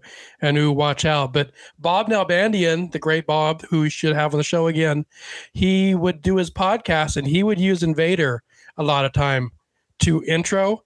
I would get excited right there. I'm in, Bob. Let's go. Yeah, Bob is great. Bob is, I always say this, there's no reason why I should know Bob or that he should know me or talk to me behind the scenes. The guy's a legend. So yeah, Brad's been around California shows. You've probably run into Bob and haven't even seen him. I met him. He couldn't have been, and he was so nice to me. And, you know, I know he's just one of us too, but I put him on a pedestal. So, but we're talking about the album. 22 Acacia Avenue is one of my favorites. It's not, to me, that's a deep cut because, you know, and probably my least favorite is Run to the Hills because it's so often played. Priest has their, you know, Breaking the What song they could remove. Maiden can get rid of Run to the Hills. I'm good. I've seen it enough times. But you put Number of the Beast in there, I'm right there. I'm going for it. It's so good. And then, of course, they still have the last song on the album, Hallowed Be Thy Name, yet it's always, nearly always, in the set list. It's great. Do you think we feel this way about a lot of songs that may be top contenders, but back in the day, radio was incessant on playing it and just played it and played it and played it ad nauseum, that we just hate some of those songs, even though they're amazing songs? Yeah, absolutely. 100%. And that's, to me, that's what I was going to mention off of what Dan is saying. Out of the first few Maiden albums, this is probably one of my least played because, similar to what he mentioned, Peace of Mind was the first thing I got, followed by Live After Death. So a lot of these songs I got to hear on Live After Death. You know, so I preferred some of those versions instead. But yeah, you know, Run to the Hills was for years the only Iron Maiden song that was ever played on US radio. Then, you know, hey, Halloween comes around. Oh, we can play Number of the Beast today for Halloween. And it's like, seriously, they've got such a great catalog that you're only focusing in on two songs. But yeah, 100% there. And of course, with young kids who love melodies and choruses, I realized when I listened back to this album that over the last few years, my kids have listened to Run to the Hills over 200 times because that's the count in my Apple Music. So I'm well beyond being burnt out on the song. But yes. Johan, what do you want to say about Number of the Beast? You already mentioned that you feel that Blackout is better than this album, but what do you feel about Number of the Beast as a whole, as an album? Sure, one of Maiden's best albums. To me, it's like you said, Peace of Mind is my go-to album with Maiden, but this one is good, but none of my biggest Maiden favorites are on it. I like more. I can say that Number of the Beast was number 1 that came out with Bruce, but Peace of Mind was better. Power Slave was half good, and then Somewhere in Time, who I love, and Seven Son of a Seven Son is 10 out of 10. So perhaps I have a different point of view there, because I don't know if it's my age, or this album is really good, but not the best 80s album by Maiden. So Johan, how much of that is you in your mind voting in 1982 versus voting today? Well, in 1982 I was 10, so I didn't. Run to the Hills were huge to me back then, but I don't know. It's just I really can't say it's something about the songs that they were not Maiden as Maiden is to me. Maiden to me is they began really in Peace of Mind. That's when they found something that they stayed to. Yeah. And I guess my question about 1982 being synonymous with our youth, more so than, I mean, I'm a little older than you, and so 82 is, has probably a little more, the year has a little more significance to me because I was a little older than to you. But I guess the question was, your youth versus today. So, Yeah. I don't know what. I don't really understand the question because I'm Swedish, so sorry. But my answer. So it's a good album. Not the best, but a really good album. And can I say one thing? Hallowed be thy name. I have seen Maiden at least 15 times now. And that's not the song that I really want them to stop playing Hallowed by the Name or Run to the Hills. And Number of the Beast. I like the deeper cuts. Yeah. Sorry to be a downer, but no, yeah. I think that's the opinion for a lot of Maiden fans. We've heard and seen those songs live so many times that they've got so many other songs that I think a lot of people would prefer to see them play. And the funny thing is, with Bruce's comments about their concerts and things like that, where we're not going to just give you a hit show, but yet they always play certain songs, so that's not always entirely true. While Johan was talking, I did remember that in 83, I was actually given a compilation. I've mentioned this a bunch of times on the show. The compilation was called Masters of Metal. Someone said, if you invite me to your birthday, I'll make sure to buy you a really cool album. I'm like, okay. And the compilation had Run to the Hills. So technically, Run to the Hills, the first thing I ever heard from Maiden. And the last thing that I do want to mention about the album, Clive Burr, growing up as a drummer, his playing was very special. Not to say that Nico's playing isn't great, but Clive had a specific feel to his playing, which is completely different. And Anthony Mackie is saying amazing Burr. Absolutely. Just listen to The Prisoner. I remember listening to the Prisoner for the first time. It was on a cassette that somebody gave me. or that someone would let me borrow. And I had no idea it was Iron Maiden until I heard Bruce singing. But just hearing the intro to the TV show, The Prisoner, and then hearing Clive just go into it.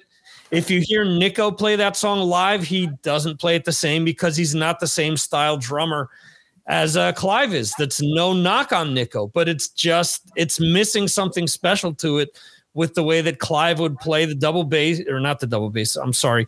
He would play triplets on the bass drum with a single pedal a certain way, which Nico ends up playing between the bass drum and between his floor tom. So it doesn't sound the same. That's just me being nitpicky, but yeah, I loved Clive's playing, and to me, it's always a highlight of the album Killers and the album Number of the Beast. It's a shame that he didn't play on more albums by them, but it is what it is. You know, again, Nico's no slouch. Just listen to the intro to Where Eagles Dare with Peace of Mind. So there you go. Any other Anthony? I know that I've only been reading your messages because you need to be quiet. So if there is anything you want to mention before we sign off, you're more than welcome to do so. But so far, I've just kept, things as is because I figured that's what you wanted. So, all right, excellent. Anthony's got the everyone at home sleeping, so we're good with me narrating his comments. Awesome. Let's see. Jeremy, did you mention anything about this album yet? No. I wanted to mention one thing about it, in that at the time I was very disappointed when Bruce left Samson to go to Iron Maiden, because at the time I really liked Samson and I liked his voice in Samson, and I wasn't so keen on the second album by Maiden with Di'Anno, and Di'Anno was not my favorite vocalist at the time. So Maiden was, I knew Maiden were good and I liked a lot of the songs, but I was a bit, disappointed that he was leaving Samson to go to Iron Maiden. But when I heard the album, and everyone, all my friends at the same time, we all bought this album and it was amazing. But the reason why we bought the album as well, I think Metal Dan had mentioned this earlier on, you can buy an album because there's maybe 2 or 3 tracks on it, maybe, sometimes even just 1 or 2. And the rest of the album doesn't have to be absolutely fantastic. But I think the singles really stood out for me at the time. And I bought Run to the Hills on a 12-inch single picture disc, which I've still got. And then, of course, Number of the Beast was also a single, and they were massive in the UK, those singles in the charts, and they drove the album up, and the album became a massive hit as well. But I think a lot of it's down to the production as well. Martin Birch doing the production on the album really gave it that sound.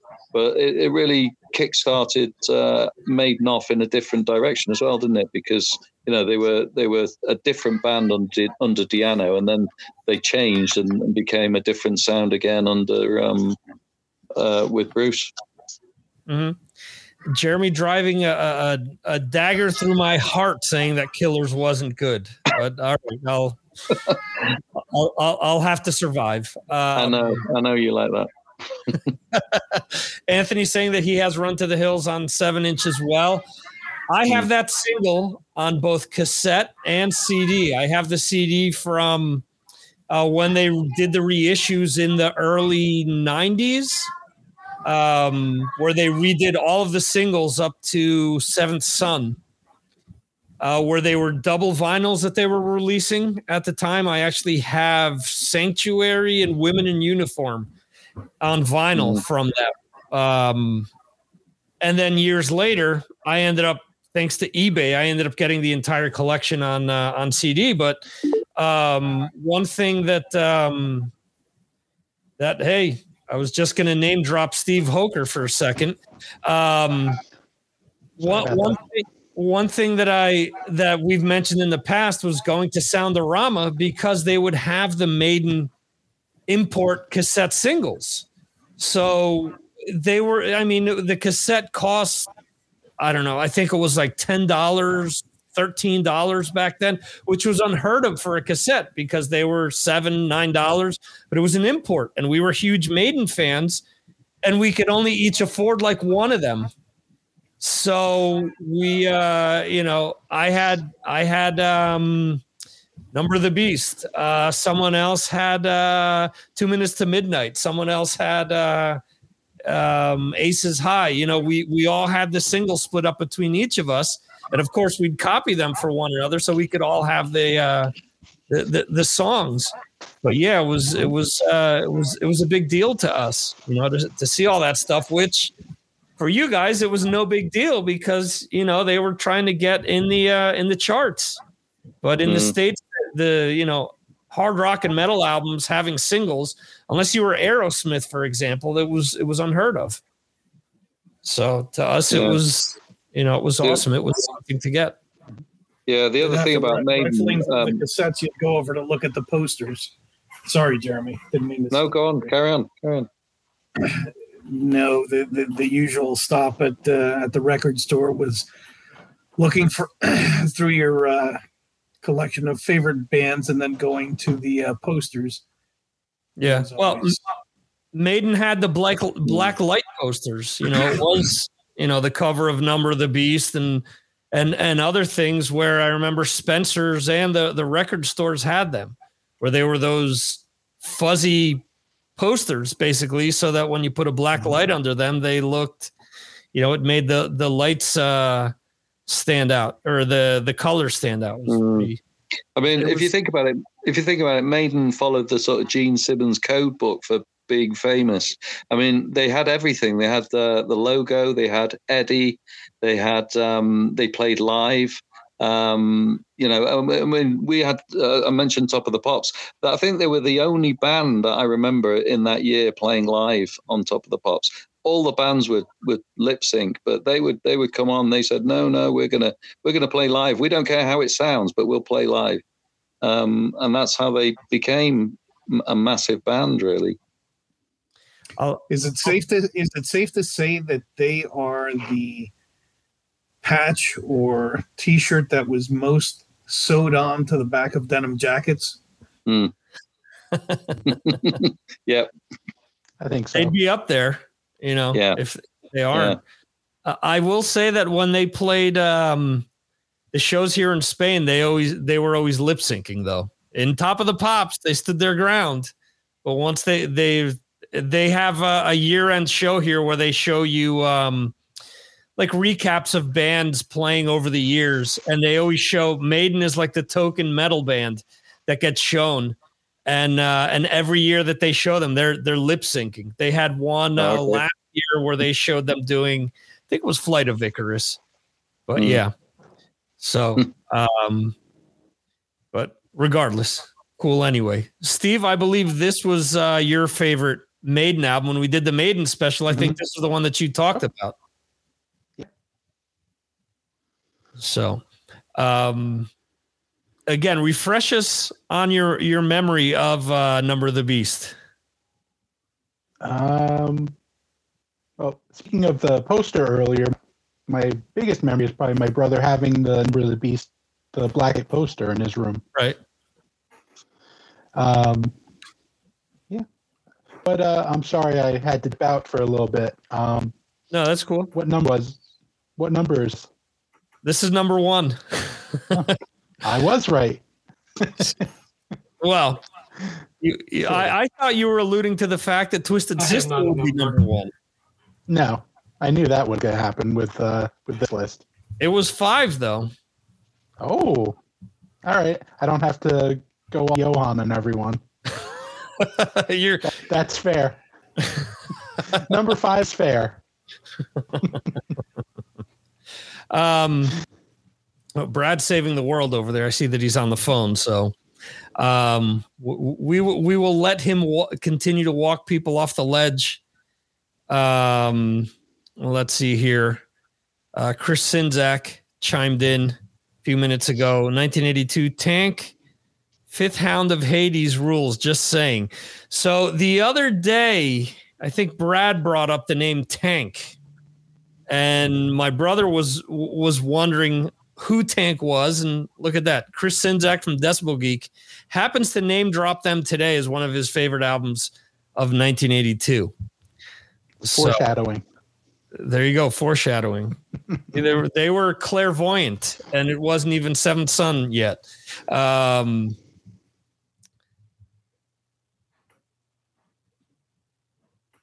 Oh man, I don't know what that stands for, Anthony.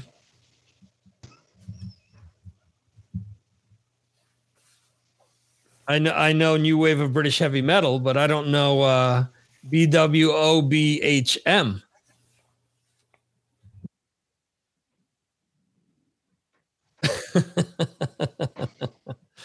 A personal section on Craigslist or something. There you go. Late night typing. Oh, okay. So you were mentioning New Wave of British Heavy Metal. Okay. No problem. No, because there's other, things like that now where there's New Wave of American Heavy Metal, New Wave of whatever, retro heavy metal on Tuesdays. There's all types of acronyms now. So I was like, whoa, Anthony's trying to blow my mind here with one of these new acronyms, but I see that that's not the case. All right, cool. Yeah, absolutely. I mean, this was 100% New Wave of British Heavy Metal. Steve, since you're back, do you want to say something real quickly about Under the Blade? Sure. It's an awesome album. It's definitely not my first intro to Twisted Sister, but I have very strong memory of it was Christmas Eve or day, and I had gotten a Walkman for Christmas, and my brother gave me Under the Blade tape, and he was like, "Oh, here, this is since you like Stay Hungry so much." He was like, "I think this is actually a little bit better." So I put it in my Walkman, and I don't think I got the tape back.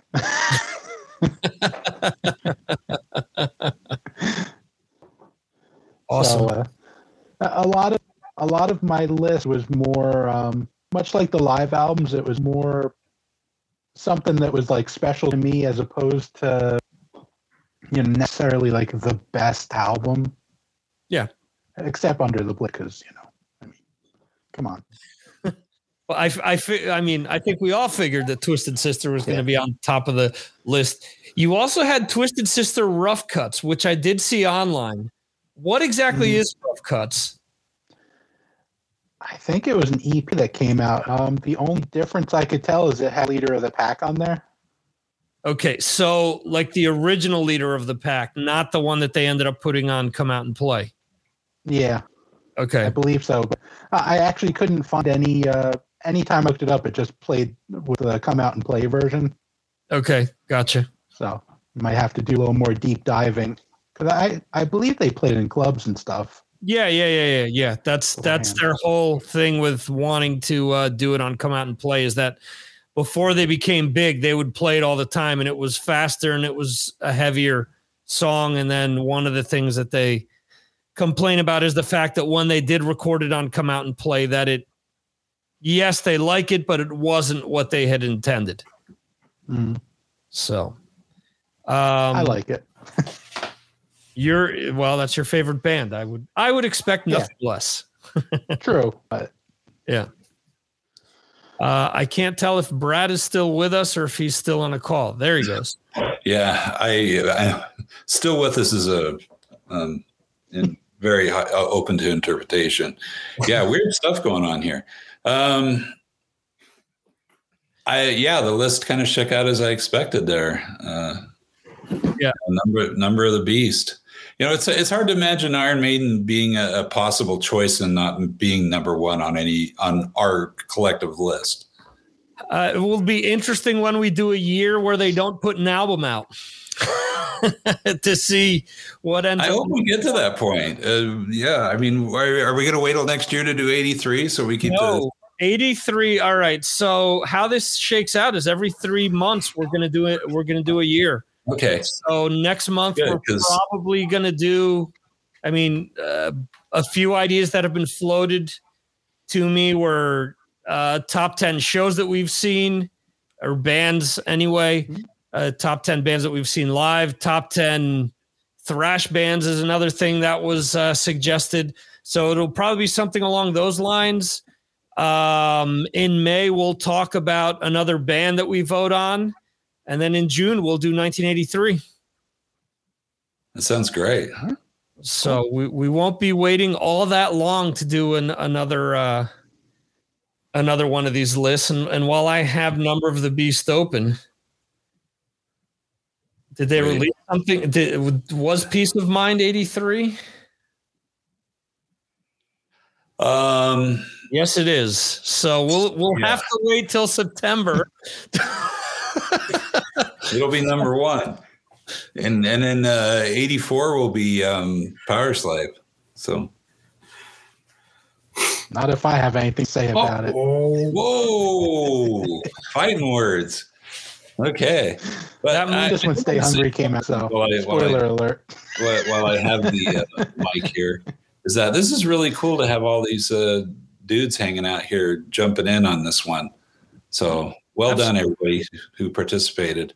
Yeah, it is fun to get all you guys involved. Again, I realize that for some people the time is difficult, because we're on the other side of the pond, and it is, at least for me and Johan, it's 10-2. For Anthony, it's 10-1. For Jeremy, who just bailed, it's also 10-1. For this guy, it's time to start drinking, right? I'm off work now. Let's go.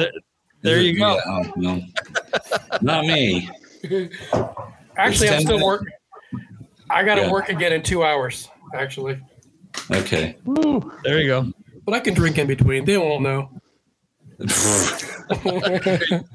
It's Friday, isn't it? Oops. It's Friday somewhere. Yeah, this is the big alcohol night in Utah. So nobody likes to go to church with a hangover. So Friday nights when you get it gone, get it on. In any event, I want to thank something to be said about showing up at church hungover. There's a lot of dialogue between us and the man above. Yeah, well, a lot of promises. So I see Chris is chiming in with Tank. Did you guys already talk about that? Yeah. I just mentioned that that was something that we talked about last week. Yeah. Okay. I'm writing this down, damn it. And I'm going to actually listen to this album, Chris, if you're still there. I hope you are. Yeah, he hasn't responded since. It's in with the theme for tonight with a fifth. So there you go. Yeah. It's like the first car I had. It was 4 on the floor with a fifth under the seat. There you go. Wow. Yeah. I will check it out too. Okay. Cool. We all have our homework. Yeah, I've made a list. Yeah, I mean, if you're stuck with what you're listening to, you don't know what to listen to, you've heard everything, whatever, go visit a year, go look back, 20, 30 years of what you were doing. And it's fascinating what you can come up with, and listen more into the tracks of what you missed. So this is a great homework assignment. Thanks. Absolutely. Awesome. Well, yeah, I want to thank all you guys that are here for spending time with me and putting the list together and spending time doing the stuff. Anthony, thank you for being up this late and under these special circumstances. It was awesome seeing your facial expressions as we were discussing these different things and your messages along the way. Thanks to everyone, the diehards that, support all the stuff that I do. So thank you guys for all of this. It is always a ton of fun to talk to you guys. And again, we have people in how many time zones right now? I think it's like 6 different time zones, if I'm not mistaken. Brad is off to save the world. Anyway, guys, thank you for everyone that was here live watching or partaking. Thank you to anyone who's listening to the replay or watching it. Let us know what you think. Did your favorites make the list? Did they not make the list? What would you have preferred instead? You can comment anywhere that you see the video or the podcast posted. And thanks again. As I always say, there are a million things that you guys can be doing, and you decide to spend time with me doing this.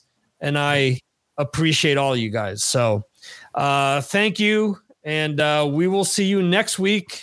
Our scheduled guest is a band out of Canada called Maul, which I first heard a few months back and think that they have a pretty cool album that has a huge Maiden influence to it.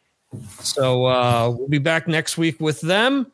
And we'll be back in a few days with another episode of the podcast featuring Brad and my brother, which are outtakes from last week's live show. So that is it, folks. On that note, I say see ya. Till next time, folks.